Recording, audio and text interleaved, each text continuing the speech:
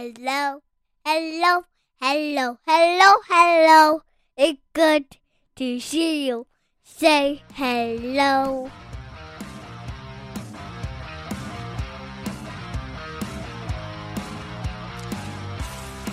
Welcome to the Huskies Hockey Podcast. Weldie sitting with Andrew for another week post-Christmas, waking up from your post-Christmas coma.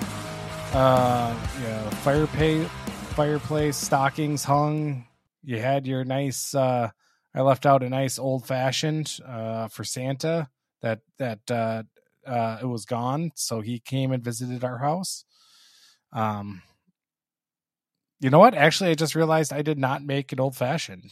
My wife and I actually, I made her a whiskey sour, and I actually had a daiquiri. Was our drink of choice on Christmas Eve tonight. So that's you could make up for that with making an old fashioned.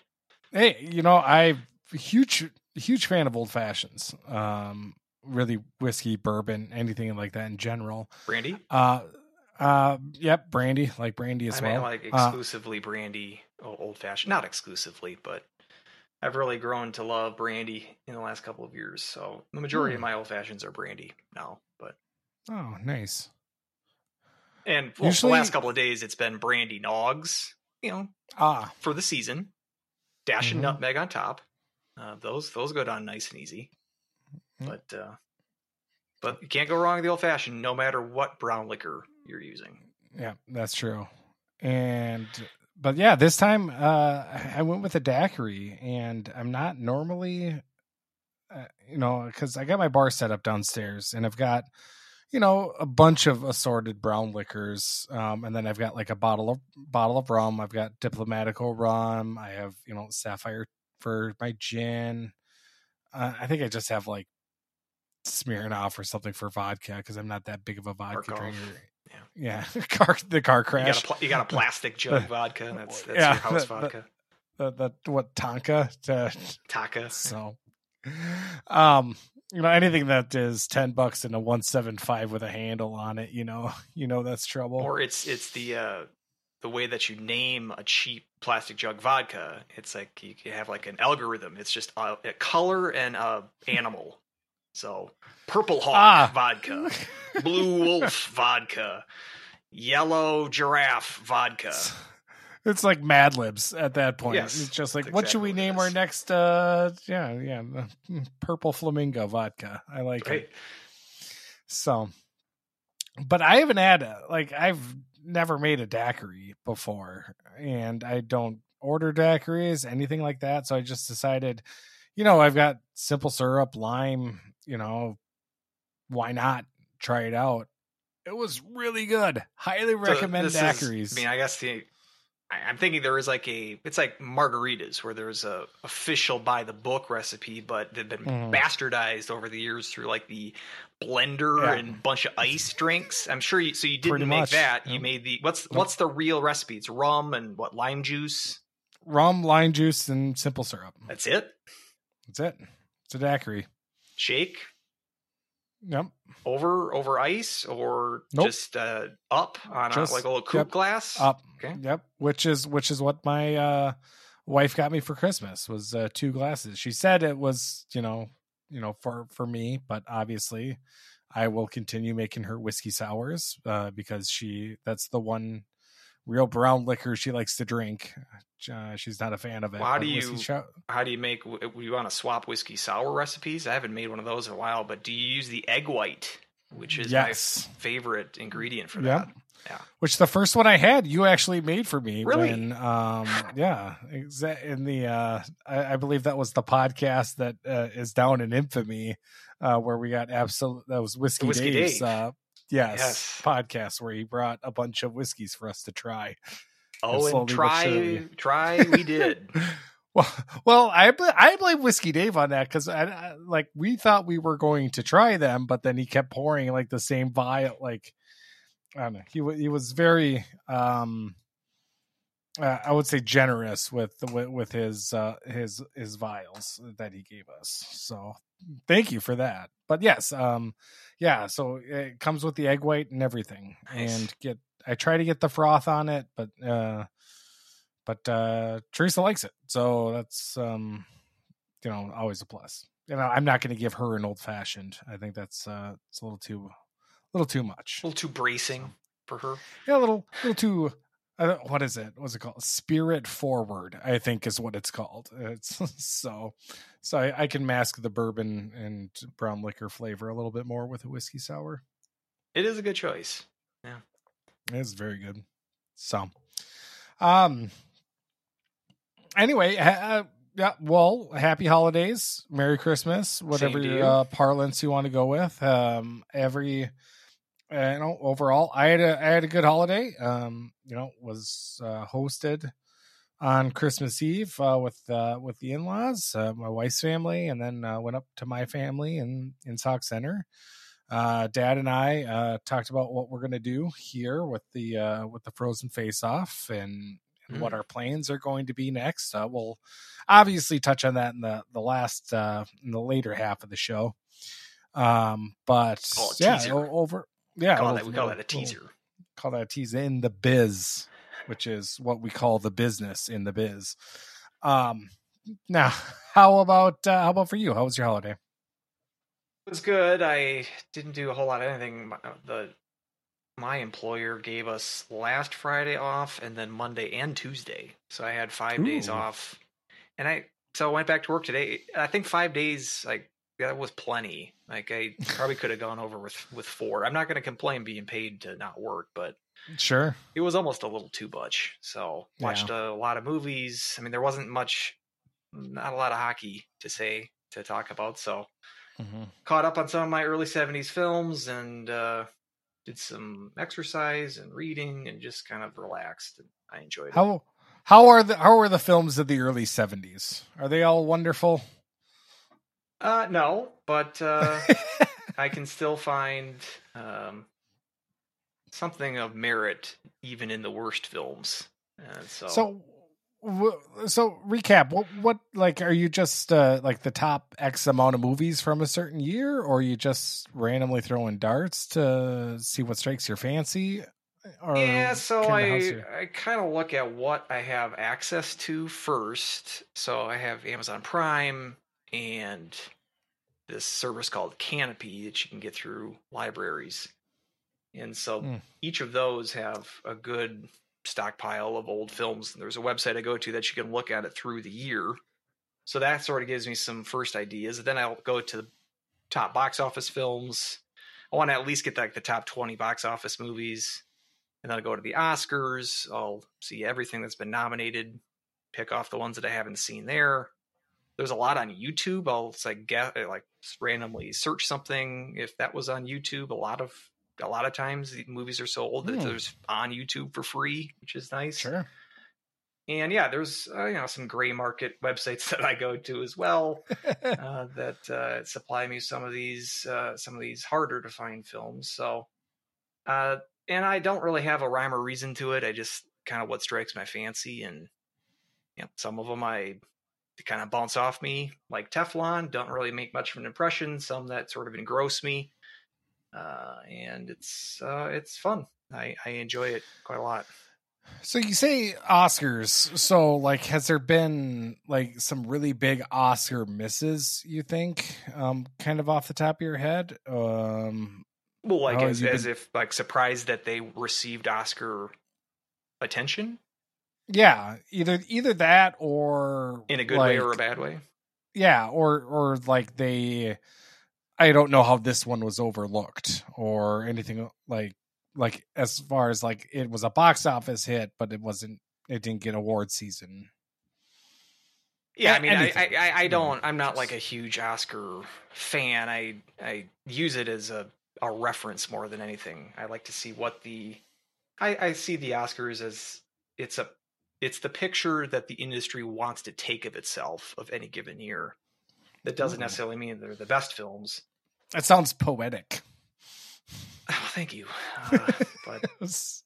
And so, yeah, I mean, it's not a surprise. Throughout, this really hasn't changed much. But comedy, for instance, isn't really seen as a viable genre at the Oscars. So there are like comedic performances that I feel are excellent that, not surprisingly, go unnominated some of these years. It's interesting, in the early 70s had been like the first big rush of foreign films being nominated at the Oscars. There was a movie called The Emigrants, it has an Oscar oddity where it was nominated in 2 separate years, because it was released in Sweden in 71 and got a got a best foreign film nomination for that year. And then it was released in the States the year after and it got a best picture nomination, which is really unusual for foreign films of that time period. But there was a couple of others.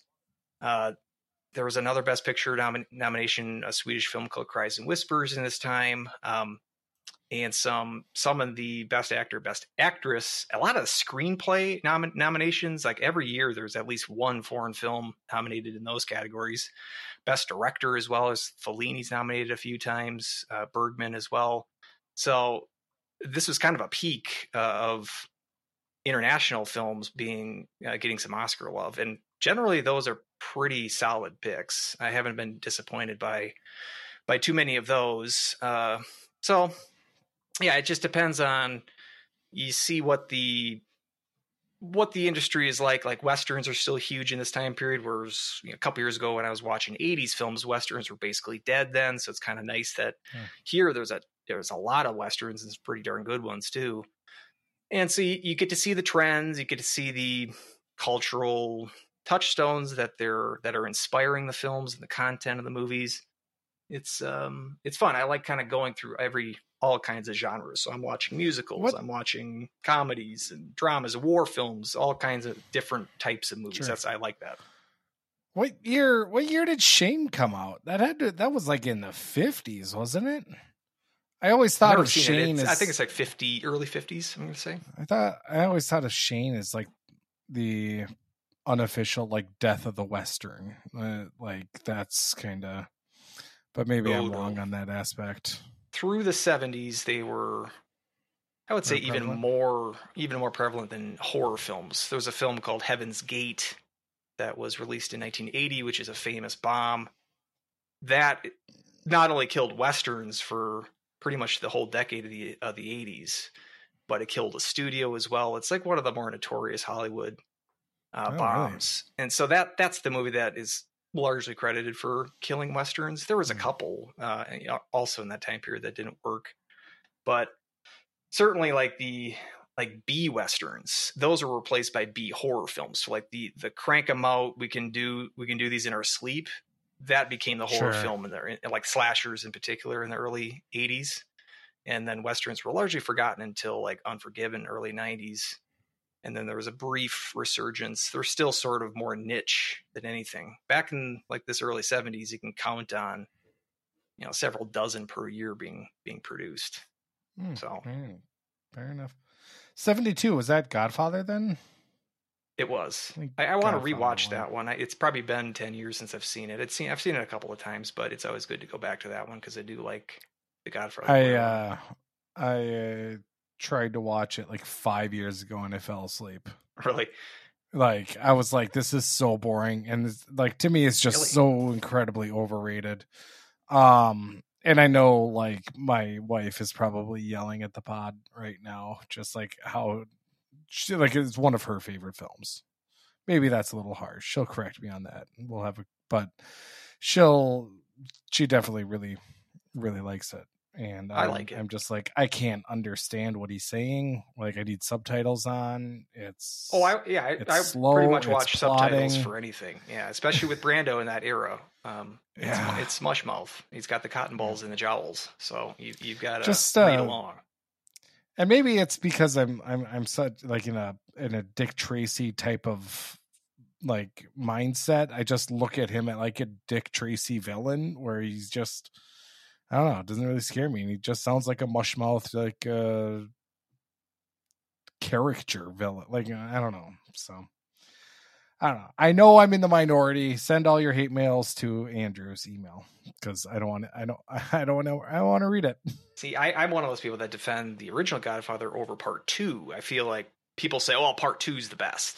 I prefer the original, but send me that hate mail. I know Dan Jacobson. Oh, okay. DJ, he's probably one of these part 2 stands. So he's a part 3 stan. Actually, he's the only one. He's the one. So he would be a part 3 stan. So anyway, we got hockey to talk about. I mean, kind of. We got Bemidji on the docket. Leaders of the CCHA halfway through the season, the unofficial halfway mark. I surprised me that they are where they are, but also really surprised me as how bad the CCHA is. So we can always kind of take that, maybe with a little bit of a grain of the salt around the rim of a margarita. And it's a really, like, for an innocuous non-conference, I think it's a really pivotal weekend for the Huskies. Minus a head coach. He is out right now coaching the World Juniors as the assistant coach. So Shyiak behind the bench. And it's pivotal in a sense that we have a really bad non-conference record. And, we're already kind of in a hole when it comes to the CCHA with our performance against Minnesota State earlier this year. And, this is kind of a weekend where we need to get, losses are going to hurt us in the pairwise quite a bit. So we're already kind of on that bubble, but if we drop some of these games here, we're looking at a situation where we have to make a really deep run in the Frozen Faceoff to get a chance. Yeah, slight correction. You done messed up, Aaron! They are second place if you look at winning percentage in the CCHA. Michigan Tech is actually in front because they've only played 10 games, whereas Bemidji's played 12. So if you want to look at it through winning percentage terms, then Tech would be on top. But your main point there is that the CCHA ain't very good. That certainly rings true and doesn't need to be corrected. Yeah, so Bemidji State at 37th in pairwise right now. Got a home and home, so you got the game at Bemidji on Friday, and then they got the smartly, I think, the day between for travel and return to St. Cloud to play on Sunday. Weird, the last 3 years that they've had this scheduling, they've all been home and homes, but Bemidji's gotten the first game in all 3 of those years. Usually they like to rotate that, like the St. Thomas series in that same time period. They've flip-flopped between who's at home the first game and who's on the road. Bemidji is just a stickler. We want to start this series in Bemidji, I suppose. So, but I kind of like that. I like that they're coming back here after the first break in Bemidji. Rather than, because I think they're going to win. I think St. Cloud's going to win their home game, but the road game will be the tougher test, I think. And I think for them to be focused and itching to get back on the ice over the last 3-week break or so, I think starting on the road, I think is a good idea for them. So yeah, I mean, it's not ideal for them to lose a game here in the series. I mean, I don't think it's going to kill your season, but you lose the game up in Bemidji, you still got room. You still got a decent enough schedule and opportunities to make up that loss in the coming, last 2+ months of the regular season. But that would just make that task that much more difficult. So yeah, a sweep here would be really nice. And Bemidji's, as we've said, they're at the top of a bad conference. Depending on which way you want to look at the standings, point wise or point percentage wise, they're near the top at least, or if not the top. And so, I mean, it's not going to be an easy series. Playing Bemidji is never really an easy task. It's never really a fun task, but there's a lot to play for here, and you want to get the second half started on the right foot. I'm feeling good about the series. I don't know if you're like, hey, can't lose one here, if that's evidencing some trepidation or You a little worried about these Beavers, or what's your take coming into the series? I am a little bit worried, and Really? I don't know if it's necessarily about the Beavers in general, but just I don't know. I just feel like for this game, and I usually hate this term, but I might throw it out there anywhere, where it just kind of feels like maybe a trap game. It's I think it's one on paper we should be able to take care of. We've had, but I don't know. I just there's just something back about me that is maybe a little bit worried about this series a little bit more this time. So I'm nervous. But maybe it's hopefully it's unfounded.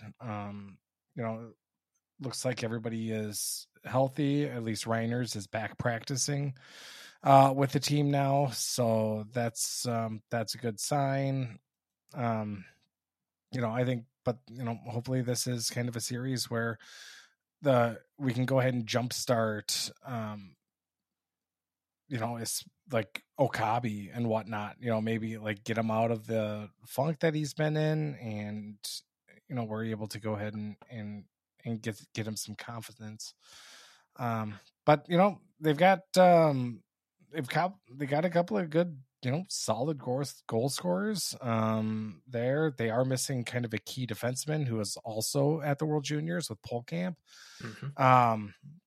But they came out, they took care of business. Bemidji took care of business last weekend. Obviously against a very poor Bowling Green team. But having them get a little bit of I guess that was a couple weeks ago, so maybe that's not the case. 2 weeks, but yeah. So I don't know. It's just it just has me a little bit worried, and they kind of play the type of game where it could be a little bit of a lockdown type, situation. They were able to, take North Dakota to overtime, so that's a solid. They split against Mankato, which we didn't really do that well against. I don't know. It's just something with this and the time off and not having our head coach, and it just makes me kind of nervous. And maybe I'm just kind of thinking about all the other times we've had these types of games when our head coach was gone, where I felt like, we've had kind of lackluster efforts against teams that we should win. Because I feel like I remember that happening with Motzko when he was coaching World Juniors as well, but I'd have to double check that. I can't remember if when it was 2 years ago, if Larson, when was Larson at the World Juniors? Because I know the 2022 he had the Olympics that year. But was he also, I feel like he was also at the World Juniors that same year. Because I thought that when they did the Bemidji series that year, which was right around the same time, I thought that he was gone for that series as well, but maybe I'm misremembering. But yeah, I mean, it's never great to have your head coach missing. Were you able to fact check that? Yeah, it was the 1920. Okay, so season. That's the only other time he's been on the junior staff. Correct. At least in his time in St. Cloud. Okay, so I don't know what. Maybe they had a player that was missing during that. Peart would have been missing for the last two before this. Maybe that's what I was thinking.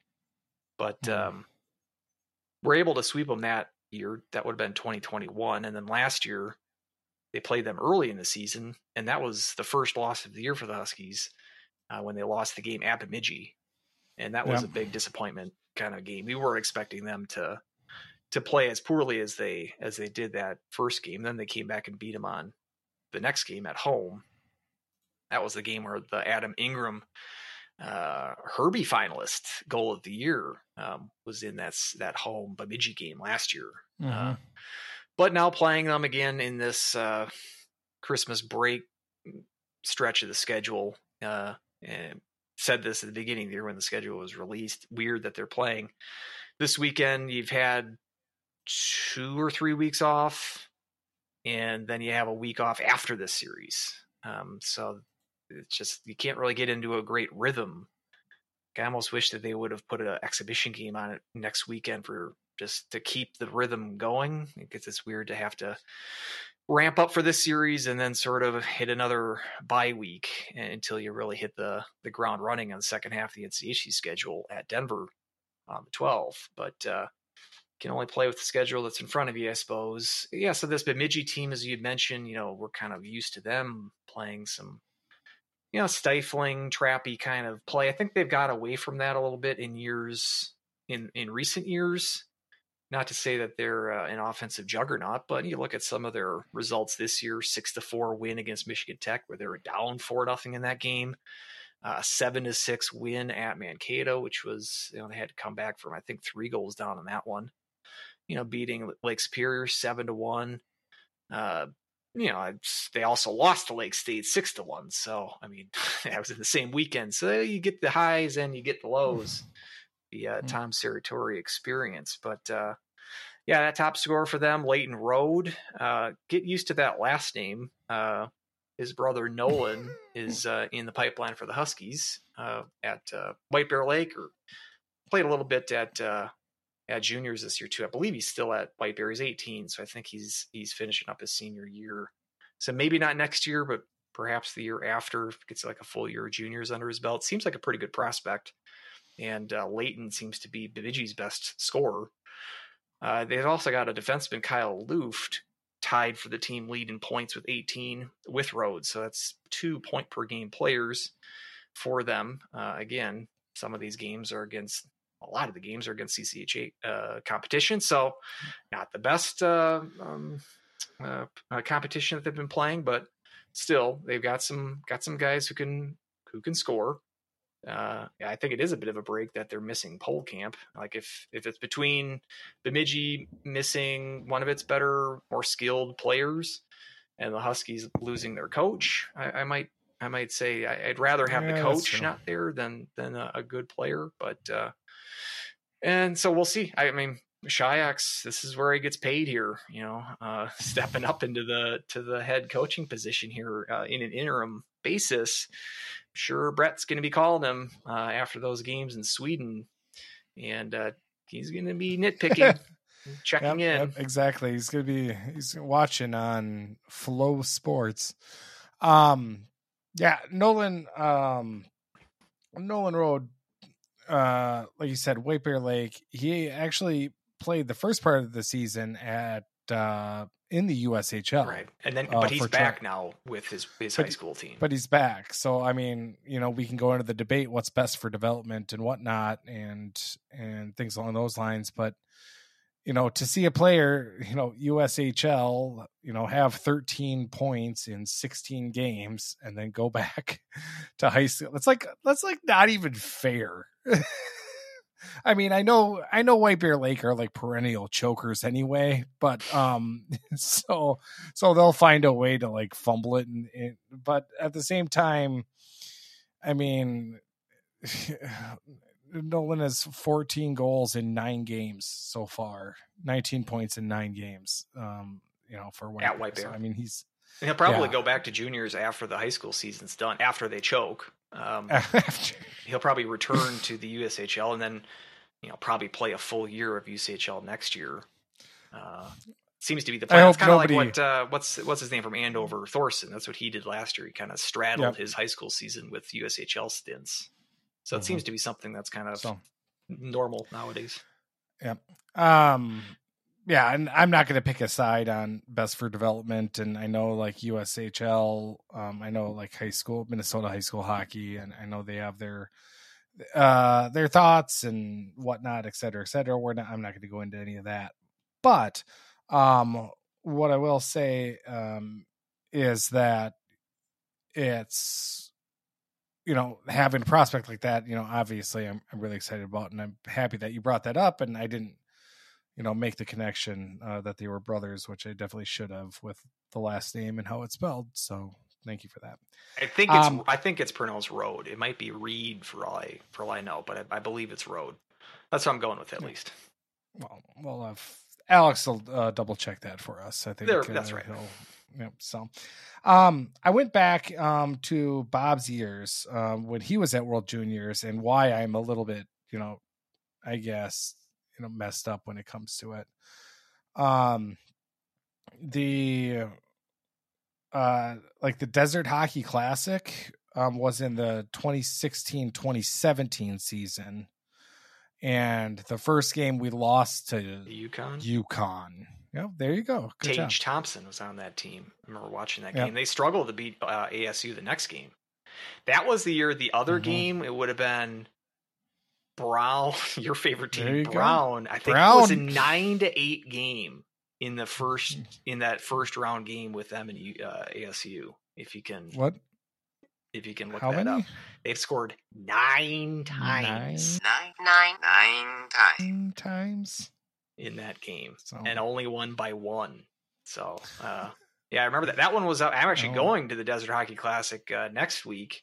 Ooh. That one was up in Prescott, Arizona, which is up in like the Flagstaff, northern Arizona area. Now it's obviously on the Mullet on the ASU campus, but that one I think was the only time they had it up there, which was weird. But yeah, that was certainly a weekend that they were out of sorts, and certainly probably could have used their coach on that weekend. Yeah. So you said 9. It was 8-8. And then it must have been a shootout or something along those lines as to why they were able to advance. Does it say 8-8 final? It says 8-8 final. It must have been a shootout just for whoever advanced to the title game. And I think Brown won it. Like St. Cloud was in these tournaments. I think there was that one in Robert Morris, maybe in Larson's first year, that Brown won that one too. That was the year that St. Cloud got their ass kicked by Union randomly. I think Brown won that tournament too. It's just like Brown has these random, like, we're going to play really good in a random holiday tournament and then not play well at all for the remainder of the year. And that's what that one USCHO voter keeps hanging their head on. Is like, God, that mid-holiday tournament. They've got that cup from the Desert Hockey Classic, and they're like, see, this is the future. There you go. And then the next year when Moscow went, it was the series against Princeton, where it was 2 ties. That was not good either. Yeah. So I remembered I remember that I was scorned, but I couldn't remember why. And now it's like, oh yes, that's right. And if we're talking about Larson's Olympic tenure, which I think it wasn't just one. Yeah, that was like a couple of weeks. I remember the first weekend, I think that he was gone. They got swept at Denver. Huskies did. That was one of the games they had a 3-0 lead that they coughed up. So they got swept in that series. I think that have also been those 2 Tuesday games they played with Duluth because of COVID rescheduling. I think Shyiak would have been behind the bench for both of those too. And those might have been ties and like overtime or shootout results. Yeah, like now that you're saying it, I checked the 1920. Like when would that have been the Mariucci Classic? That Okabe had 4 goals against Mankato. Yes. That was World Juniors, so that he wouldn't have been there for that. So that would have been like, as we're just recounting it off the fly here, been like the only time they've won a regulation game without their coach. Well, when their head coach is out at the World Juniors. Hey, and Okabe scored his first of the year that weekend against Mankato. That was his first goal. Like, so he scored 4 goals in that game, but those are his first 4 goals. Exactly. Would have been his first 4 goals of his career then. Yep. So maybe Larson's departure will spark Okabe again. We'll spark Okabe. Here we go. Now I'm optimistic again. So everything kind of comes back around. Yeah. So another thing for Bemidji too, looking at their goaltending situations, another thing that we think about Bemidji, at least they're going to have a tough goalie. Not so much this year. I mean, Matthias Scholl has been back. He was played the Bowling Green games, both wins for them 2 weeks ago. And that was his first action since October. There was an injury there that knocked him out, and that forced them to play this Gavin Enright, who the Huskies have seen at least last year. He played decent against the Huskies, but he was pretty terrible. Put up an .862 save percentage as the main starter, really the every game starter for them after Scholl got hurt in late October. That's got to be one of the worst save percentages in all of college hockey. And so I would expect to see Scholl in the net at least on Friday, if not both nights, just based on Enright's struggles this year. So yeah, maybe catching a bit of a bad break there that you're catching them with their better goalie healthy now. But keep an eye out for that too. And from what we were gathering in the last Omaha game that Posh played, that perhaps there was a bit of an injury concern with Bassey, but according to your reports that with Reiner looking like he's going to be back here, that the whole team, knock on wood, was healthy. So I would assume that includes Bassey. And with the game in between, the day off in between, I would expect him to be able to play both of these games. Sort of be surprised if he doesn't. So interesting to see what shakes out in the battle of the goaltenders this weekend. But yeah, it's not going to be easy, as I said. You got to take Bemidji seriously, but I think this is a team you have the skill advantage on, and played a lot of the same opponents this year, and so lots of common opponents between these two teams. Yep. And which is, as you said, but the Huskies struggle in non-conference. You really can't afford. You're already needing to play catch up because of the 2-5-1 mark. Some of those with overtime losses mixed in there. You're still kind of needing to play catch up because of the hole you dug there. You don't want to further that digging of the hole by taking any less than 2 regulation wins this weekend. So that's what I'm hoping for. Two full W's. Let's hope to see it. Yep, exactly. And just kind of as a reminder, check your local listings for the time, because the time did change for the Sunday game. The Sunday game is at 4:00, and I know CHN still has it listed at 6:00. Your tickets probably still have it listed at 6:00, but it's 4 p.m. start Central. 4 p.m. Central for the Sunday game. That means it's 3:00 my time. Thank you for that, because I probably would have taken CHN's word for it. What does it say for the Friday game? Is that still 7 Central? Yeah. And then I think they basically that's correct. Yes. I think SCSU wanted to change it because of the New Year's and the festivities, for it being New Year's Eve, a game early. Plus you got the day off before. It's not like you're playing, a quick turnaround the next game. So yeah, probably a smart idea. So which kind of a bummer for my idea, which is having it played at 10:00, and then having like an overnight type game. So then, like, instead of like 50 more minutes till the liquor store closes, you can have a cheer like that, but for till 2023 closes or something like that. They didn't take my offer though. So we need to get some of this more creative scheduling. We talked about the Black Friday weekend. I hadn't scheduled a game there in years. Maybe they need to do like the midnight mass type of scheduling here. Try it out. Like think of the booze sales. New Year's at the Herb, like watching a hockey game. I don't know what could be better. Right? No, I'm all for it. Why be 10:00? Just do it at midnight. Started at midnight. It started at midnight? Oh, no, I got to get to bed. I don't know about that. No, you got to, They should start a game. Start a game and at 2 a.m. on the day that daylight savings time is. Then everybody would be confused. Well, what does that mean? Is it 1 a.m. or 2 a.m.? Right. And no one would know. That would be the best idea. It would be like going back in time when you have to try to write down the time of when goals were scored, and you have to. That would have to be like the minute, hour, and minute of the clock. You could have somebody score, like make it 2-1, and then all of a sudden the equalizer to make it 2-2 was scored on paper like 45 minutes earlier or something like that because of the time change. I like it. It feels like Chaos. Jason Bryant would have a little bit of a conniption if that were to happen. Well, Nietzsche says, "Out of order comes chaos." So that's right. No, out of chaos comes order. I don't remember which one of those. Said. One of those two. One of those two. So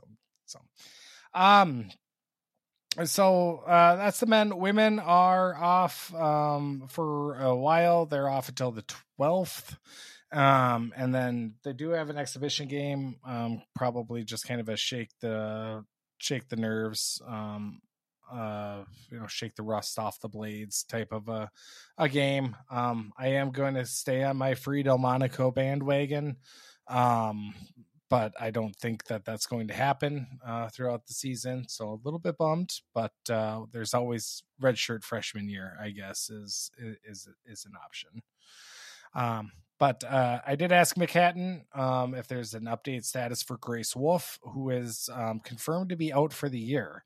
So a few weeks ago when I said she was on crutches but putting weight on it, and so hopefully she'll be back shortly. Not going to be the case. So that leaves a big hole there on defense that Himmler is going to stay back there. I don't think there's any kind of way around it, which is kind of a bummer. I like her skills a little bit more up front, but nothing, she's been admiral on the back end, and she'll just have to keep doing that here as the season goes on. So did he confirm that for sure that Himmler is going to stay back at D for the rest of the year? Not that part. That's just my guess. I mean, I would probably guess that as well. I put it out there one of the last podcasts that I prefer to bring her back up to forward. I feel like you have enough depth at defense. It's not a position of great need. It's in terms of like we need to shift her back to defense. But Occam's razor, I'm going to probably agree that I would expect Himmler to stay at the point for the remainder of the year. I wonder if you can get, speaking of red shirts, for your favorite player, I wonder if you can get a red shirt for Grace Wolf. I mean, she only played 11 games this year. I'm not sure what the cutoff is. Like, what did Drew LeBlanc play before he broke his leg? Probably right around that 10 or 12. I think you can. I mean, she is just a junior this year, so she's got another year anyway. But I think in these cases you can apply or, write a letter for good cause to see if you can get an extra year. To whom it may concern. Please let me have another year of eligibility. Could work. So maybe it's a blessing in disguise. I don't know. It's a big loss because I think she was peaking at that weekend. It was your pal. It was my pal. Her and then last weekend, and we haven't seen her since. So the new Madden curse is the Weldie Powell. It's the Powell curse. Yeah, exactly. So what can you say? Drew played 10 games. Okay. So yeah, she's right there, right at 11, right around that area. So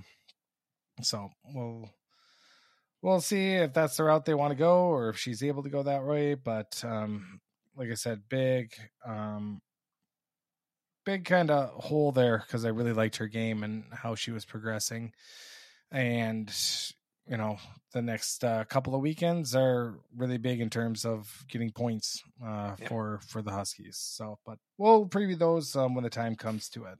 So yeah, they're more off than the Huskies are. They don't even play any games. I mean, they play an exhibition game on January 6th against St. Thomas. That was like a recently added game to the schedule. A good little idea, I think, to get a tune-up, being off for more than a month in their case before they get back to action against Mankato on the 12th.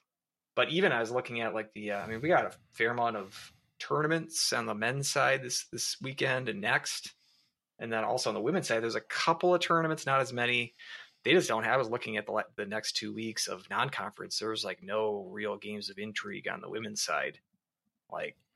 Quinnipiac and LIU is like the most marquee non-conference matchup. Anytime you're talking about two teams out east, like none of them's are going to be marquee. Let's face it. I mean, we should say so. The 5th and the 6th, you got two great ECAC. I guess it's like 4 great teams out there because you got Cornell versus Clarkson, and then you got St. Lawrence against Colgate, and then you flip-flop it the next game. Those are all the top 10 teams. So if you want to even kind of think of that as like a tournament, quasi-tournament, against 2 games against top 10 opponents, and you'll get the first Colgate Clarkson game of the year, which I think they were the 2 best teams in that league. So in terms of league play, that's coming up, not this weekend, but next. But other than that, like even that Duluth and Quinnipiac series, which is kind of an intriguing non-conference matchup, that wasn't until the 12th and 13th that weekend. So a little bit of a wait for some good non-conference action on the women's side. But as you said, it's less intriguing, the non-conference matchups on the women's side. It's because of the dominance of the we just have to have a good ECAC WCHA matchup for that to happen. Everything else is kind of ho-hum. Exactly. But there was a little bit of a holiday news dump that the NCHC kind of pulled out. And that is the end of an era for the NCHC Frozen Faceoff has been announced. We got 2 more years at the Xcel Energy Center, and then starting in 2026, it will be on campus sites. So how the format is going to work out is 9 and 8, with the addition, obviously, of Arizona State. Will play each other at the number 1 seed rink on Tuesday, I believe. Tuesday or Wednesday, one of those 2, prior to the first weekend of the quarterfinals. Yeah. Quarterfinals is going to be the same, best of 3. And then the next weekend, it will be at the higher seed, just a 1-game series. Single games. And then obviously the winner of those 2 games will face off at, again, the higher seed. So as you know, everything that kind of goes into the Frozen Faceoff postseason tournament and neutral sites, we were the last of the West, and the last of the West has fallen when it comes to it. Kind of when you heard the news, kind of what was your reaction? A little bit surprising, but not terribly, not shocked or anything like that. I thought that last year's tournament, with especially the championship game there, drawing such a low crowd, and North Dakota looks pretty decent this year. But we've seen in past, North Dakota is no longer a lock to make it every year. There's been some tournaments that they haven't made, and depending on their fan base, isn't as automatic maybe as it was certainly in the WCHA Final 5 days, but also in the NCHC era as well. And it's just it seems less and less. It seems like more and more an old-fashioned idea to keep this thing going at the X or any sort of neutral site for this conference. It is a shame. I think it would be best in ideal times, and we've seen how good a neutral site tournament can be in that area of the country. And so it is, we can pine about the days of 2007, 2006, whatever the heart of whenever you want to peg the peak of the WCHA Final 5. But just, I don't feel like those days are ever coming back. So we have been, I think, I don't know, when it comes to like the NCAA tournament, we're all about campus sites. And so I feel like it is, in that regard, you're trying for the best atmosphere. It's become more and more of a struggle to generate a peak atmosphere at the X when you're even in good years, you're drawing 12 or 13,000, which is 2/3 full, if that, a little bit over half full. So I don't know. It seems like they're going for they're going to go for atmosphere and attendance, and I'm sure the conference is still going to get a cut. I mean, like for the quarterfinal games, those tickets that you buy for St. Cloud home series in the playoffs, that all goes to the conference, right? And I would assume that that's going to be the same case when they're expanding the campus site aspect of the tournament from just the quarterfinals to the semis and to the championship game. I mean, obviously, the home team can get their concessions and whatever revenue they can generate in the building, but the actual ticket sales will go to the conference itself, and then that's split up throughout the colleges. Can they make as much or more in that model than they were at the X? Probably. So, I mean, it might just be as simple as economically, this is a more feasible model for the conference because you're not able to sell 20,000 seats per game as you once did way back when. The NCHC wasn't ever able to do that as a conference, but the WCHA did, and that sort of dream slowly died over the last 10 years, I suppose. I'm not really the one to ask, though, because you're the real Frozen Faceoff stan on this show, because that was a yearly event, an outing for you. So let me know what's your take on this? I mean, the main thing was it's disappointing, but not surprising. And you talk a lot about those factors, and just from just a bottom line aspect, just the cost of renting out the facility, and the staffing and all of that. It just college hockey has drastically changed in that sense, and it just wasn't really feasible.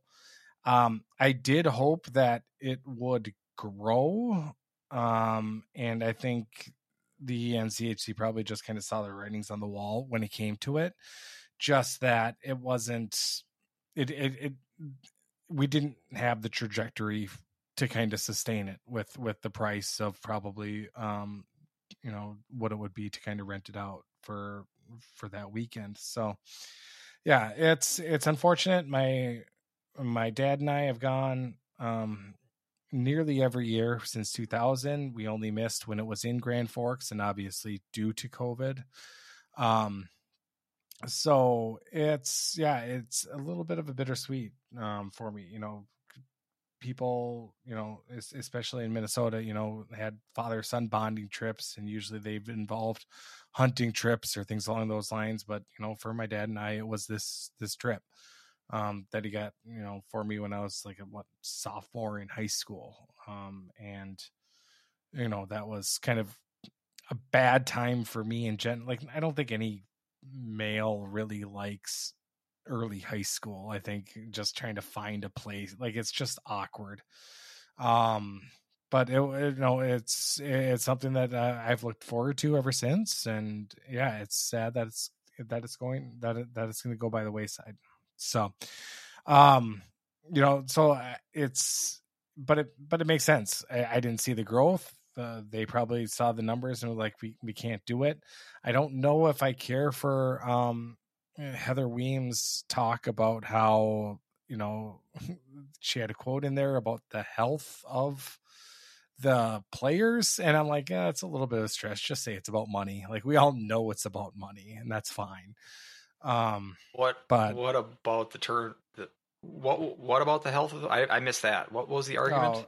It was. I can pull it up, the actual statement from the NCHC. But yeah, there was a quote from Heather Weems that it was about how.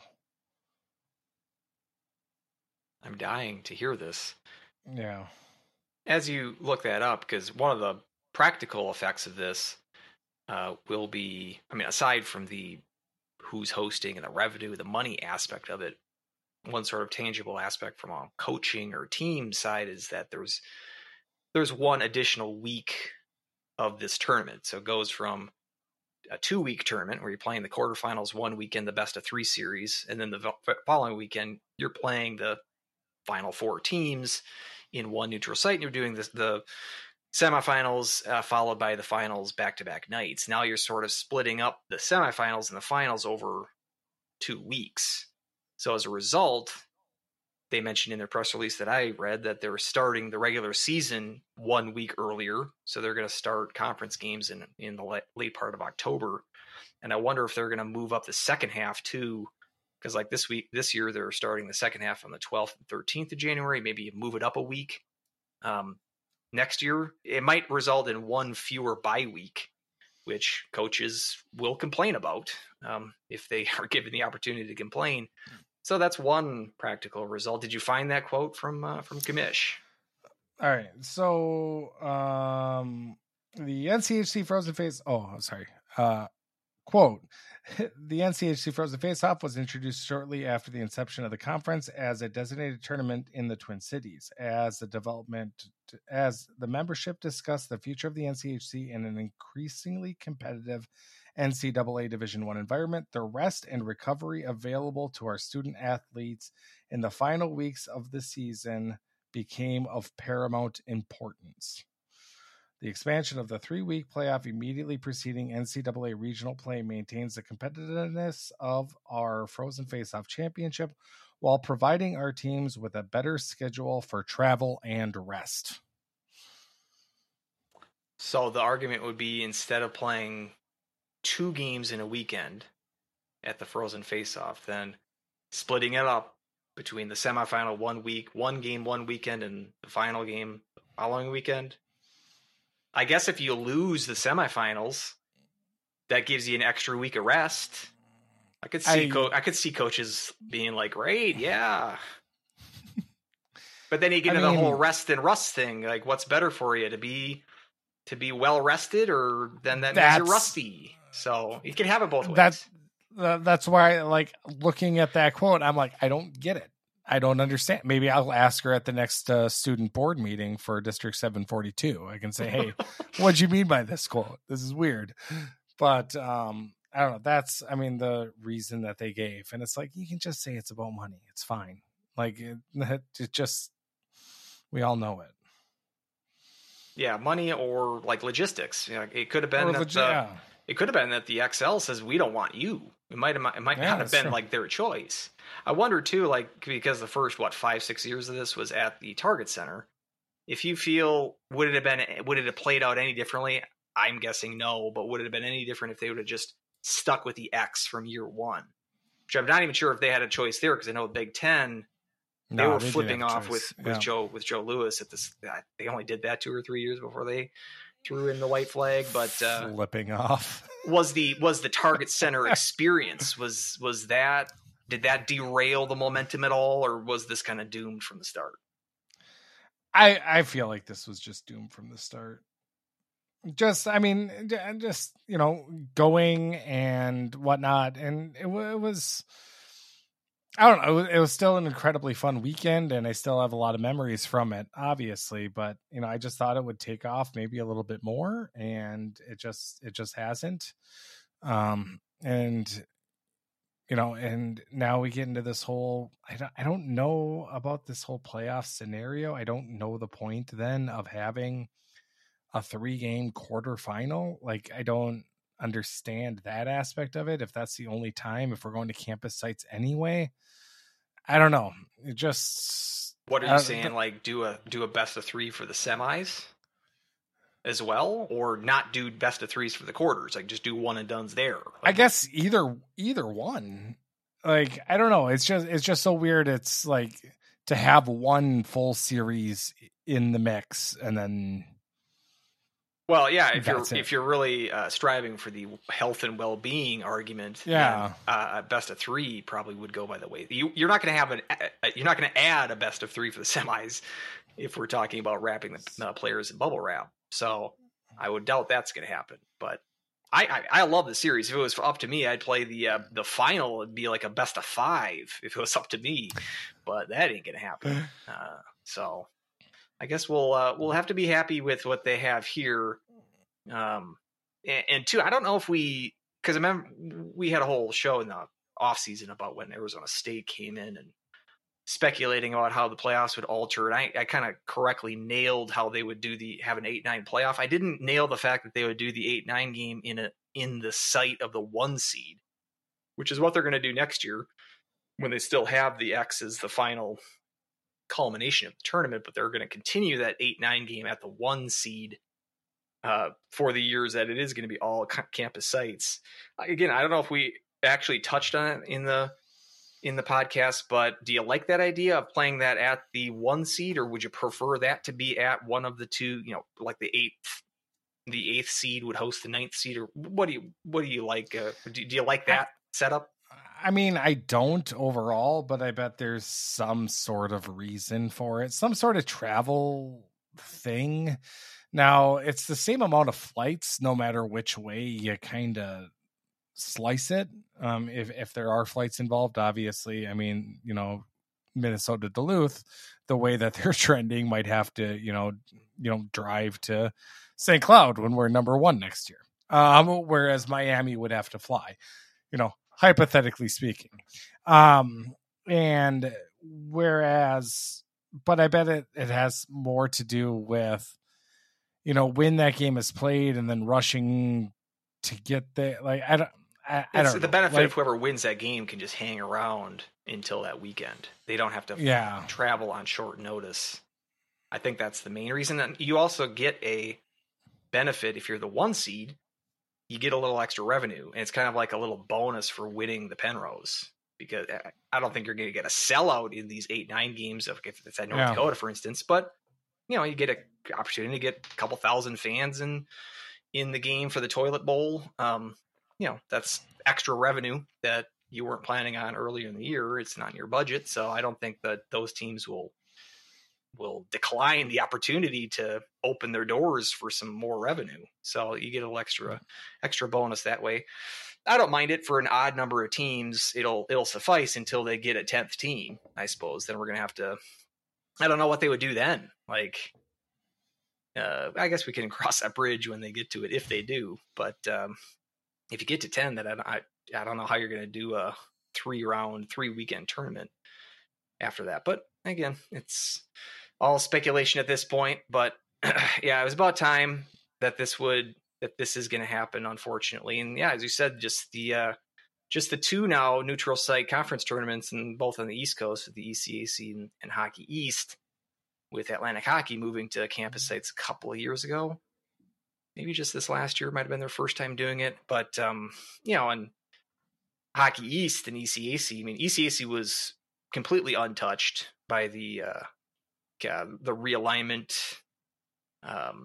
kind of dust up that happened 10 years ago, which resulted in the formation of the NCHC and the Big Ten, and then the WCHA/CCHA. The ECAC didn't lose anybody, didn't gain anybody. Hockey East's really only effect was they added Notre Dame for a couple of years. And so they could look at their neutral site tournament and say, see, it works. But they have the benefit of having a bunch of teams in a centralized location. You're not spread out like the NCHC is. And they've had the benefit too of not having any jolt in their conference membership, which, it is one of many what ifs. But what if the old WCHA was still alive? Would it still be at the X? Would it still be getting 17,000 per game?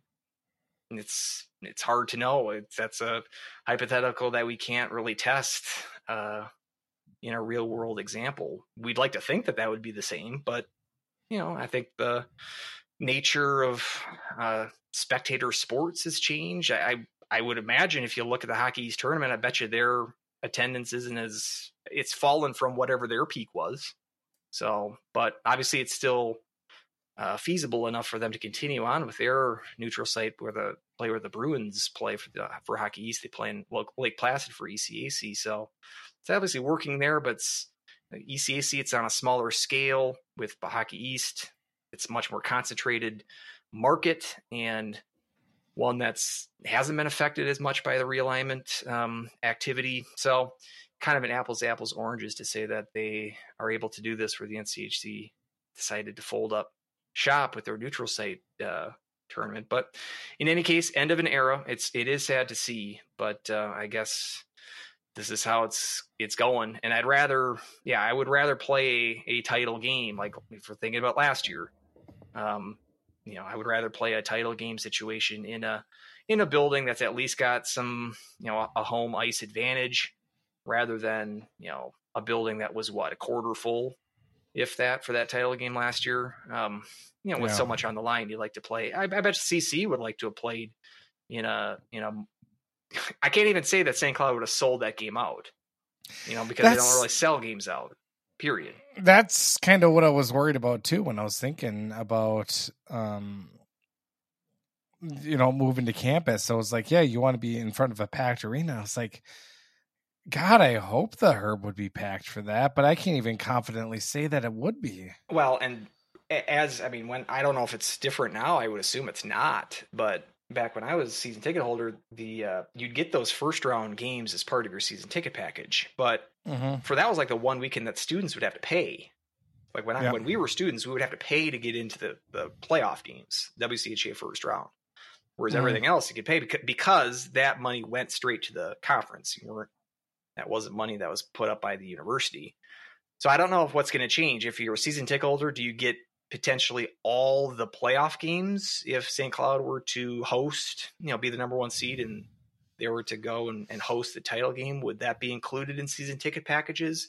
And then also, if you're not a season ticket holder, if you're a student, would those playoff games beyond the first round, would those also be out of pocket expenses? Because that's why you look at last couple of years in particular, St. Cloud has hosted these playoff games. Their regular season average would be around 4,000, which is, a dip from its glory days. But the playoff games would maybe be 2,500 because you're not getting as many students in and whatnot. So, their playoffs attendance has been worse than regular season. So I'm wondering if they're going to address an easier way. Maybe you buy like a flat rate for all the playoff games. I don't know if that's realistic, but that is one thing because I think in a lot of people's minds they just think North Dakota. Okay. Yeah. Because they did that the COVID year where North Dakota hosted it all and said like, that makes sense. Like, because North Dakota will sell out all the games, but St. Cloud's not like they're a for sure draw on playoffs and really anybody else in the conference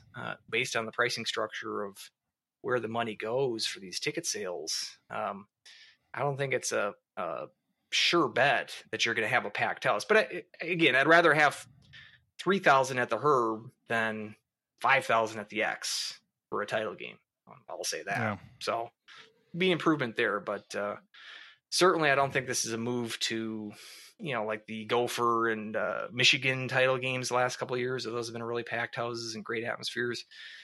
I'm not sure if we're going to exactly transition smoothly into that, but I guess we can hope. Yeah, exactly. And I'd like to hope also the community does go ahead and turn out for it. But I mean, if we get to a point where it's, St. Cloud is hosting against North Dakota, I mean, that there'll be a lot of green also in the stands. So, or if you got to go out to Denver, like who's going to make that trip on a week's notice? Yeah, from a St. Cloud fan. Well, I'm saying if St. Cloud plays out there. Yeah, so exactly. Some of those, it'd be great. Like you play North Dakota or you play Duluth or something like that. Like at least you're going to be close. But some of these might be more difficult for St. Cloud fans to travel to. But when I was talking, to my dad about this, and he did float at the idea. I mean, if Sioux Falls and Fargo keep rotating NCAA regionals, maybe that's on the docket. There you go. To spend a couple days in Fargo and Sioux Falls. Might not. So are you going to do? Are you going to do the last 2 years of the X? Oh yeah. Okay, and because I think Sioux Falls has a regional this year, Fargo's got it next year. And then I think it's Sioux Falls and then Fargo. I believe the 2 years so. After that. So maybe they've announced it that far, right? at least out to 26 or 27. Maybe they haven't. I know Sioux Falls has 2 coming up, so it might just be 2026, I think, is what they're out to. I was reading an article about that. I don't know where, but they said they're going to announce the next batch of regionals, if not like by the tournament time this year, or maybe early in the season next year, like somewhat soon, like within the next year. I always like to. That's always intriguing when I find out who the new test market is. Like this year, we got Maryland Heights, Missouri. I don't know what the. I'd rather have one of those than another 3 years of Allentown. Allentown. I guess Fargo's fine because it's somewhat close to St. Cloud, but I would expect them to continue on because they've at least had some decent attendance there. But it's always nice to see who they got, and maybe Sioux Falls will be a regular if they have a good showing this year. We shall see. You never know, Providence in Providence, or if that's this Midwest. Year. That's this year. If the Midwest regional is going to be in you said Allentown. Yeah, will it be in the Central Time Zone? That's yes. Not been 100% certainty the last few years. Which I know I'm kind of springing this on you, but I don't know if you saw Steve Metcalf's comments, Hockey East commissioner, talking to the Boston Globe about regionals, and basically give that soundbite to me. Let's see, what did he say? Just talking about regionals, because people are talking again about bringing regionals on campus, and we've talked about that also on before. I am more of a fan of just getting rid of regionals in general. Bringing them on campus isn't going to magically like be your golden ticket to a lot of sales. So, but again, Steve Metcalf is the Hockey East commissioner since 2020. He said I think the vast majority of coaches prefer the current model because of the neutrality that it provides, which it doesn't. First and foremost. And also, if you pay to host a regional, I mean, that's where you're placed no matter what, even if you're the 4 seed. So, you're not having a home ice advantage, and they think that's important. So he's obviously, he's the commissioner. He's going to go bat for the coaches. That makes sense. Is he just talking about Hockey East coaches? Because I feel like, is that really true? Or most coaches? Because I feel like I've heard more and more coaches be vocal about returning to campus sites for NCAA, like in the last couple of years. It doesn't say in the article, or he didn't even elaborate, because he just said a vast majority of coaches. So we can take that for what it is. I think they like the idea of neutrality, but as you mentioned, in practice, how it's become is there's never really a true neutral venue. No. Because, there can be with, like, the Maryland Heights is probably going to be the closest thing to it, because we know Lindenwood's not going to make it. And there was really no one even very close to, like, even Fargo, you could say, like, there was enough teams, and how the Fargo Regional worked out last year, you had enough close teams to go there.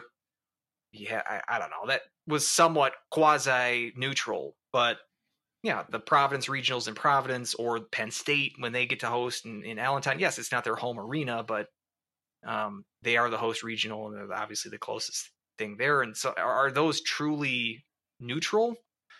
I don't really think they are. So, and the ones that have the best atmosphere are the ones where a host team is involved. And you get situations like St. Cloud playing North Dakota in Fargo for a trip to the Frozen Four. It's 95% green in that building. Is that truly neutral? I don't think so, but I don't know. Metcalf is not sure that it would be reasonable ask, adding that there will be added expense to teams and officiating crews traveling to single games on separate weekends, not to mention fans who have attended conference championships and have bought tickets to the Frozen Four. that second point is obviously negated anyway by the fact of what we have anyway. That's the same argument. So, and he's saying single games for these regionals. That's where I would say that first round at least should be best 2 out of 3. So you can bring the officials and all that, give them for 2 games plus, maybe 3 games, not just for a single game. Make a whole weekend out of it. I think the impetus is not on just the NCAA, but it's on all college hockey to make sure we get some good regional sites. And my understanding is that some regional sites that are from the western part of the country that will be in the mix next time, that will help. Oh, so it's like you didn't bid. He's like, random people on Twitter make that same argument every year. Just put in a bid. What are you complaining about? 3 Eastern teams getting 3 of the 4 regionals. Just put in a bid. Nobody puts in a bid. Yeah, but have you seen the attendance at these things? Who wants to lose money for a weekend? That's what you're really asking them. Just lose money, take a bath, and then at least you can get back to Steve Metcalf and say, "But we put in a bid. Is this a good enough? Is this what did he say? An attractive Western regional host?" I don't know what exactly his verbiage was, but kind of blaming the victim there. It'd be nice to be able to be on the East Coast and have your biggest travel series for the year, meaning you go 200 miles in one direction and never have to jump on a plane all year long. It'd be nice, but I digress. A look at future sites demonstrates more balanced locations with Maryland Heights and Sioux Falls hosting, along with Springfield and Providence. Fargo and Toledo on tap for 2025. Sioux Falls and Loveland are in the rotation for 2026. Bids are being accepted for 27 and 28. So, see where those 27 and 28 sites are. I can't wait. So, I don't know. Like, again, like my whole thing and what I like, the only real downside I could possibly see is just ESPN broadcasting these games. If we do it, kind of my way of just higher seed hosts, strict bracket integrity, just because it's easiest, and then just kind of go that way with it. Having 8 camera crews in different spots, maybe there's a way, you can stagger the games enough where you can have, crews and announcers to kind of be able to go. But I think you still have enough talent to go ahead and have all those games. Yeah. With a crew. So you can use freelancers. ESPN's got to put a camera crew and a color commentator and a play-by-play guy for all these ECAC men's and women's games and Hockey East games. You can get Jim Rich. Jim Rich is available if you need him. Like, I think you can find 4 more crews if that's. I would love Jim Rich, Gino Parrish covering a. Let's go with a Denver, Mass Lowell game. There you go. I was going to say Brown. Get Brown in there. Yeah. I think they would have fun with that. So as long as you give them the sheet with explaining overtime, I think they'd be golden. Well, that's easy. That's a lot easier. It's a lot easier in NCAA. NCAA tournament time. Exactly. Yeah. So, but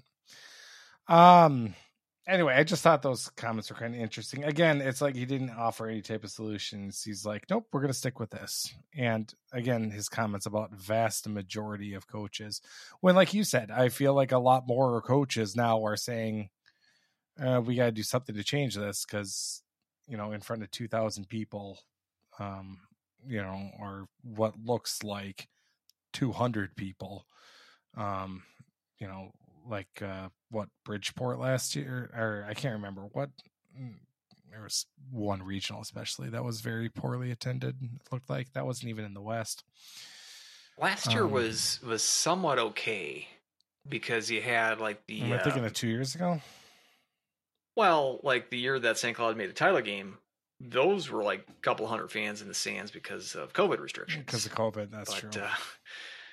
Yeah, there's been some bad ones. They're going back to Toledo in a couple of years, and I don't think that's a very good idea. But last year they lucked out, but it might be because St. Cloud was at Toledo, right? And they had the cotton candy guy that was like just going around with a big old stick full of cotton candy, trying to sell it, like going down all the aisles, and it's like nobody was picking up on it. Nobody was picking up, but he was like clearly in like blocking the action of the bottom portion, just a big old stick of 8 different bags of flavors of cotton candy. And I'm like, buddy, not during play. What are you doing? Anyway, yeah, you get some of those. And you could just shout now. It's like, hey, you want cotton candy? You don't have to walk up and down those steps. It's not like, they'll be able to hear you. So anyway. It's always good to check in. I like doing those. This one was sort of impromptu, but I like when you have like those long quotes and then we can pick them apart one by one. See the folly of their arguments. This is a good one. I learned a lot about Steve Metcalf. I'm glad you brought that up. It's a good segment. Yeah. I didn't even prep you on that one either. So we've had two of those sessions today with commissioner quotes. That'll be a new segment here. Like dissecting commissioner quotes. We did a new sounder for that, so it'll be right next to our Wisconsin rule update sounder is the commissioner quotes. I might have to do something with that. I'll workshop it and get back to you. Workshop it and see what we got. So, questions. Chester, I believe. Was it Chester? Nope. Eric. What do we got going on here? Hold on a second.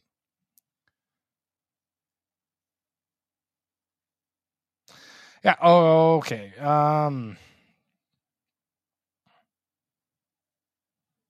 We'll go with Dan Jacobson first.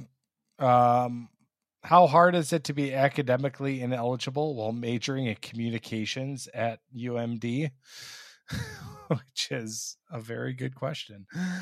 We could ask Cole Spicer that question, as Cole Spicer is not going to partake in the second half of the season for Minnesota Duluth, and academically ineligible.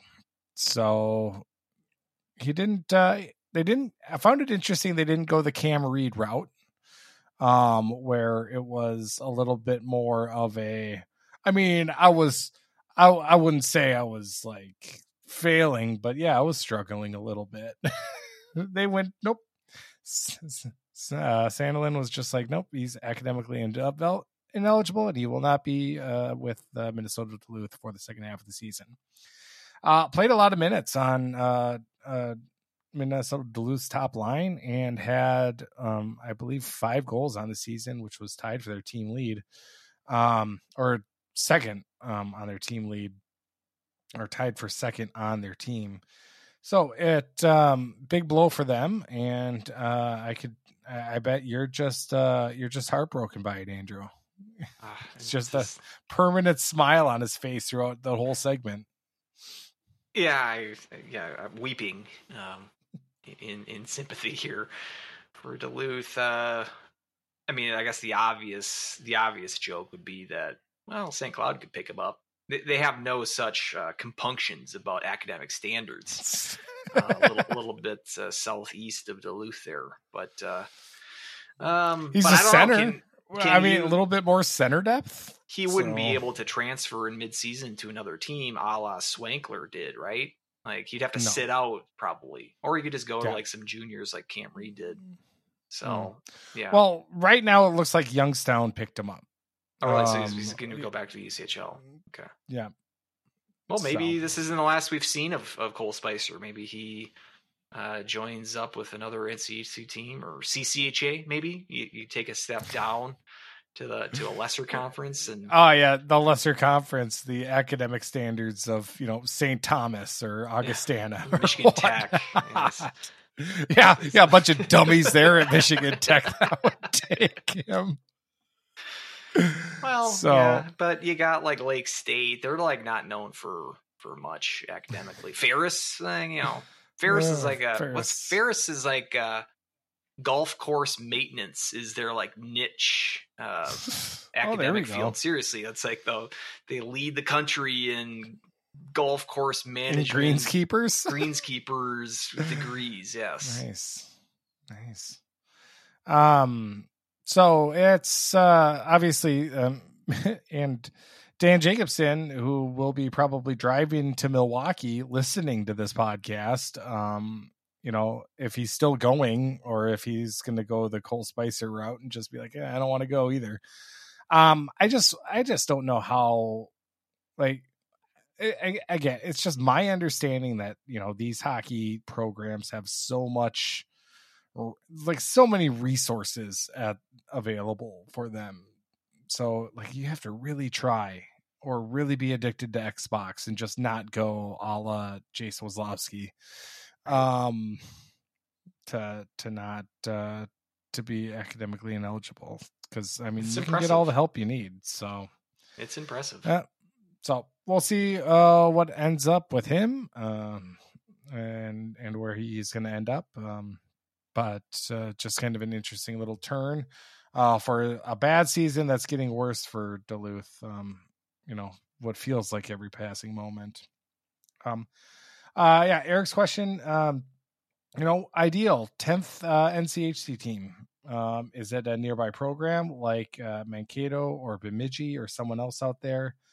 Minnesota schools would throw the CCHA into a regional flux, but it'd be fun for this BSU trip to have some conference points on the line. And Mankato threw out a feeler there not too long ago as well.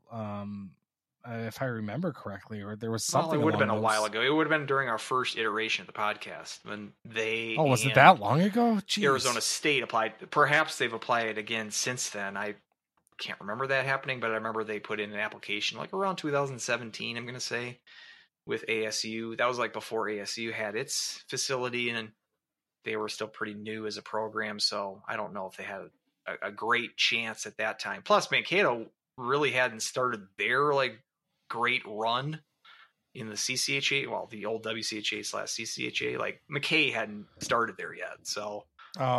Their days of being a number one seed perennially in the tournament. That's right. I'm just old. But those days are seemingly kind of over with as well. Like with Hastings gone and them kind of being fairly mediocre this year. I'm not sure if the stature of that program is as attractive to the NCHC as it would have been, say, 2-3 years ago. I said it before the year when we had that Arizona State, like welcoming them to the welcoming them to the conference podcast. I put out there that St. Thomas, maybe not my preference, but that was my prediction that they're going to be Team 10, just because of the money involved with them, the attractiveness of the university, the location of them. I sort of had that the location of them being in St. Paul was sort of, that's nice for the Frozen Faceoff. Well, you can throw that out the window, but the fact that they're getting a new facility coming up, plus their affiliation with the Summit League, which is where Josh Fenton is at this point. There's been some rumors at least that NCHC and Summit League have been thinking of doing some sort of affiliation, cross sport kind of organization between the two conferences. So St. Thomas is already a part of that. So, and they are, I mean, as far as their competition wise, I mean, they're having a good year this year, comparatively speaking, of the other CCHA teams. So I don't think they're not like the dog, like the doormat that's going to maybe unseat Miami out of last place that we thought maybe at the summertime this year. So if anything, I think St. Thomas's profile has risen a little bit since the summer when I made that call. So I'm going to stick with them. And I don't know if that's going to be this off season. Like it might be until they get their new facility, which I believe is in 2025, the 25-26 season. So it might coincide with them getting into their new barn, but I'll stick with them. I'm going to still say I think it's going to be St. Thomas will be number 10. What about you? I don't know. I just feel like a lot of these teams with the CCHA, like I just feel like they're in a pretty good place right now. So I always kind of keep coming back to Lindenwood just to expand into a completely new market. It is a little bit of a more of an unknown, and I realize that, especially for us being, or the NCHC kind of priding themselves as being top tier, conference, and then having Lindenwood, who, hasn't done anything as of yet. I know that's kind of a stretch, but it's, we also have to remember that, having, so many teams in one league, in the WCHA days, was not really the norm when you look out east, when you have in, what feels like a 50 square mile, radius or so, or a 50-mile radius, you might have 3 or 4 different conferences right there. So it's just not proximity. So, I mean, there is something to be said also to having a mix of 2 different conferences because of the pairwise implications that make this series so much more interesting than it normally would be. But, at the same point, I don't know if, where the CCHA is at, what would be the team to kind of, get to the NCHC. Right away, when I thought Augustana, I thought that would have been a good fit with their, with their proximity and,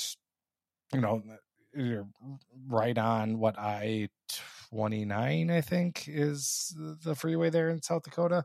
They might be right there with St. Thomas, now that you're thinking about that. With their sort of decent year, like they're competitive right off the bat. They're getting a new facility. They are, which opens up in a couple weeks. And they are, unlike St. Thomas, which, yes, it's the Twin Cities. You don't have someone literally there right now, but you already have 2 Minnesota teams. This would be like right between literally Grand Forks and Omaha.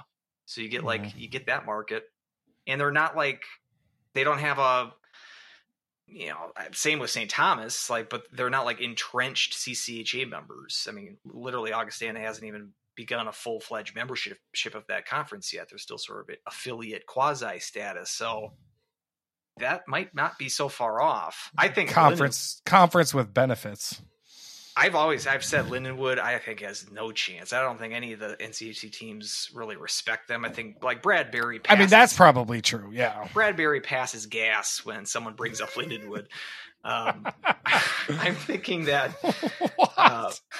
I think that,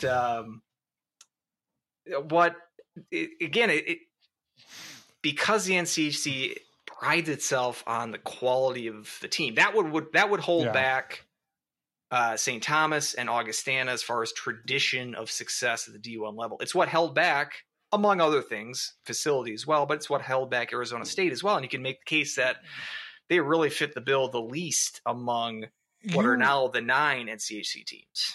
You could make the case that that's what held St. Cloud State back from being an original member of the NCHC. Same with Western Michigan, which is the other one of the afterthoughts. And so now that I'm thinking this, because I would have passed gas in the past when Alaska's name was brought up, but they're having another decent year, and they play a lot of NCHC teams. They play Denver, North Dakota, and St. Cloud this year. The one benefit, if you can call it that, with having Alaska in your conference is that any travel up there is compensated with 2 extra home games or 2 extra games. You get to add to you can add additional games based on the Alaska exemption. So would you rather have Augustana or St. Thomas, or let's even say Lindenwood in the conference? Or would you have maybe a step up in competition with Alaska? Plus, if you ever go up there, you can schedule 2 more home games as where you can't do that with anybody else that's outside of Alaska. So I think with Alaska, their only chance is they got to make a tournament one of these years, not just be the last team out. But if they can continue a sustained run of decent play up there, the thing about them is they're definitely not going back to the CCHA, because that league literally did a Minnesota goodbye to force them, Anchorage, and Huntsville out of the league. Instead of booting them out of the WCHA league, they resurrected a league in mothballs and didn't invite them. So there's no way that they're ever going to crawl back to Alaska. So, and I don't see obviously the Western or the Eastern leagues picking up Alaska. So I really think their only hope, unless there's some big groundswell of other West Coast teams that emerge in the next couple of years, their real only hope would be the NCHC. And like I said, it's something that I wouldn't have given much thought to or credence to even like this time 6 months ago even. But seeing as I think that Largen has got a good thing going there, and I think they've played themselves into the competition. I still think it's a long shot, but I'll throw it out there as a long shot contender. I love the idea also, the fact that Alaska would probably be pretty dominant in the CCHA. I mean, they got swept by Northern Michigan, I guess. So their worst results of the year. I mean, they won and tied at Tech early in the season. And as we mentioned, Tech is the winning percentage leader in the clubhouse so far this year. And so, I think, if they were in that league, I might give them the upper hand. I probably would too. But that's not. And saying also a whole that would lot, make me feel better about losing to them too. So that would help. Yeah, we should want them to do better. We should want them to win as many. I mean, they should win a lot of their remaining games because a lot of them are against Lindenwood and LIU and Anchorage. Other than if they have any chance of getting into the tournament this year, they got to win at least one of those games in Grand Forks coming up, because that's really their only series against a good team coming out. Or till I guess Arizona State too. But as far as like current top 10 teams, like North Dakota is really the only test they have in the second half. So like they did last year when they won a game in Denver, they got to at least win one of those games in Grand Forks to make it interesting for them, I think. And it could happen. They're a decent team. Yep. Last question. Makers and Coke or a White Russian tonight? So Eric, I'm sorry that I'm getting to you late on this one, but I say yes, have both. So I don't know. I think that's a good answer. I'll go the Makers and Coke over the White Russian. I'm not a huge fan of White Russians. They're all right. Well, but well, the dude abides. This dude can abide without it just fine. Go Huskies Woo did respond to that, say, Makers and Coke, hold the Coke, add bitters, and add sweet vermouth. Which so he's making a Manhattan. He is making a Manhattan, exactly. Well, for me, a Manhattan has rye instead of bourbon, but that might be picky. But that's a little picky. But I mean, you're a brandy old fashioned guy, so that's. I think the by the book recipe calls for Canadian whiskey or rye instead of for a Manhattan. Yes. I think so too. And then. Once we are graduated, it's time to stop using soda mixers. Also was his take on that. And I think that, I mean, I get it. I think it's a little harsh though, because I am a fan of Makers and Coke is a good drink. I think it's when you're out of college, that's the end of diet colas as mixers. you got to go the full flavor. I think that's the end of Yag in general as well. Like, there's no more Yag bombs at that point. Like, I don't know the last time I've had a Yag bomb, and I don't think I'm going to go back. It's the end of drop shots. Yes, the drop shot era of your life ended once you left the Stearns County line. The pixie stick era as well. But I am also I'm a sucker for like a 7-7. Another good one. Yeah. Like so anything along the ginger ale and Irish whiskey, like 2 gingers or nothing wrong with a soda plus a spirit drink. And really a little bit of soda is in a Long Island, and that'll there you go. That's what gives it the nutrition. That's what gives it's the vitamins. Little bit of, yeah, exactly. And I'm pretty sure there's quite a fair amount of buffaloes as well that have some kind of a soda mixer involved. So are you going to go to Ryan Malone and tell him that, excuse me, sir? Yeah. Pump the brakes there on the soda mixing snobbery. Yeah, right. Exactly. That was maybe that was a little harsh on our part. No, that's good. Not. I don't think so. I liked it. We bookend this show with some booze talk. I liked it. Started it and ended it. Some booze talk. So, yeah, maybe a nice, because there's 2 distilleries now in St. Cloud the St. Cloud area that are within like, I was going to say like a 9 iron away, but obviously a lot longer than that. But there's Iron Street, which is on the east side of town. And then that's the one over by the recycling plants where Gritty St. Cloud. Yeah, it's kind of part of their tour. Like, where's the other? Where's and the other history of Amtrak through St. Cloud as well. So correct. St. Joe has a distillery, Obink Distillery. Is that like downtown St. Joe? Is there a downtown St. Yeah, like Joe? where that Bad Habit is? No. Well, I mean, no. Whatever, Minnesota but like, Street. Obviously, it's like a couple of blocks away because it's St. Joe, but it's on the other side. Out in the boonies, like closer to St. John's. Correct. Like, okay. No, I mean, if you're heading like from St. Cloud and then out to like 94 and you're going through it, whereas like Bad Habit would be you take a left to go into like, yes, downtown, which downtown St. Joe is actually pretty cool. It's got a lot of cool places. There's a good restaurant that's right next to that Bad Habit. I can't remember. It's like an Italian joint. It's pretty good. But there's Bella Cucina. I think that's what it is. And then they've got Crew, which is like a Creole place. Wine bar. Oh, I don't know about that. Crew. Yeah. How do you spell that?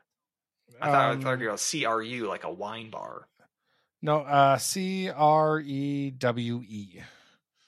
So it's got a lot of like Creole, Louisiana fare and whatnot, which I've heard is solid jambalaya and gumbo and gumbo and stuff like that, which I've heard is a good gumbo. Incredibly good. I haven't been able to go there yet, but yeah, you instead of taking a left down to that side, you just take a right, and it's like right there. Kind of a smaller place, but it's really cool. What do they specialize in? Any spirit in particular? Whiskey. Okay. Whiskey. What kind of whiskey? We talking bourbon? Talking rye? We talking Scotch? They've got a couple of different ones, and both them and Iron Street also have like gin as well. And I believe they have a couple of other ones, but so I did buy a couple of bottles. They had a special where it was like buy one bottle, get a second bottle for $1. So nice. I did that.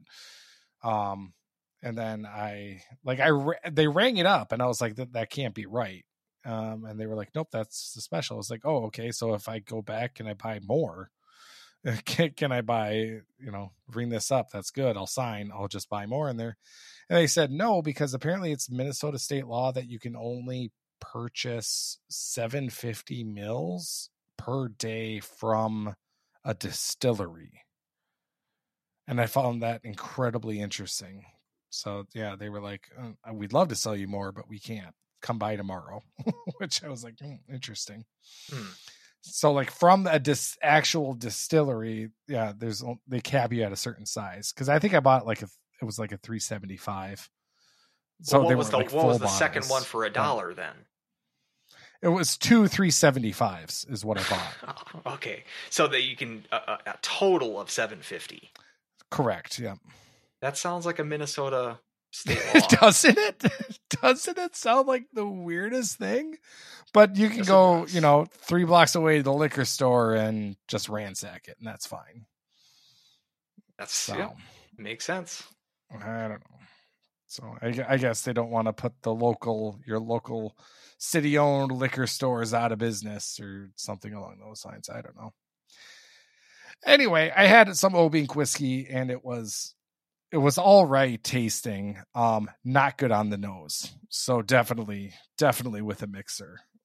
and Iron Street as well is a little bit funky on the nose too. So I mean, and maybe it's not fair because like I tried like the Iron Street right after I had like the Old Forester 1910. So I think there's a little bit of gap in between those two. But anyway, I digress. Yeah, it's good to know. I've got some new potential sponsors, to hit up if I ever get motivated to find some new sponsors. It's been a while, there you go. But on the just as long as their pitch about being on the nose reminds you of the banks of St. Cloud State University or something like that.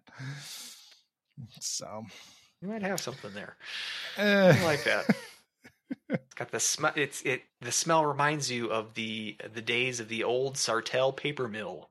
Like it's got the wafty. Reminisce about the smells of the press with Iron Street Distillery. Press on a Saturday night at 2 a.m. Oh wow! Nobody wants that. Bottle it up. It's a new perfume. Yep, exactly. That about does her this episode. You can reach me at or on X at More Clappers, MOAR, More Clappers. Andrew, where can they find you? At Andrew at greenground.com, as well as email. I still do email, Huskies Hockey Podcast at gmail.com. Send me an email. I'll send you one back. Send me an email. If you have any hot takes about 1970s movies and your hot takes about The Godfather, let me have those Godfather 3 takes, Dan Jacobson. There you go. Shoot them into my veins. Watch Godfather Part 3 instead of watching Duluth against whoever they're playing in Milwaukee. He'll have probably a better time doing that because the Cole Spicerless Bulldogs will not have any punch. No chance against Air Force. No. So, one other thing. Obviously, thanks for everyone who listened to the last podcast. Also, when we had Jake Baskin on, World Juniors. Great talk with him. If you can, delete the download, re-download it. I kind of messed up on the audio track on it a little bit. It should sync up a little bit better this time. But it was...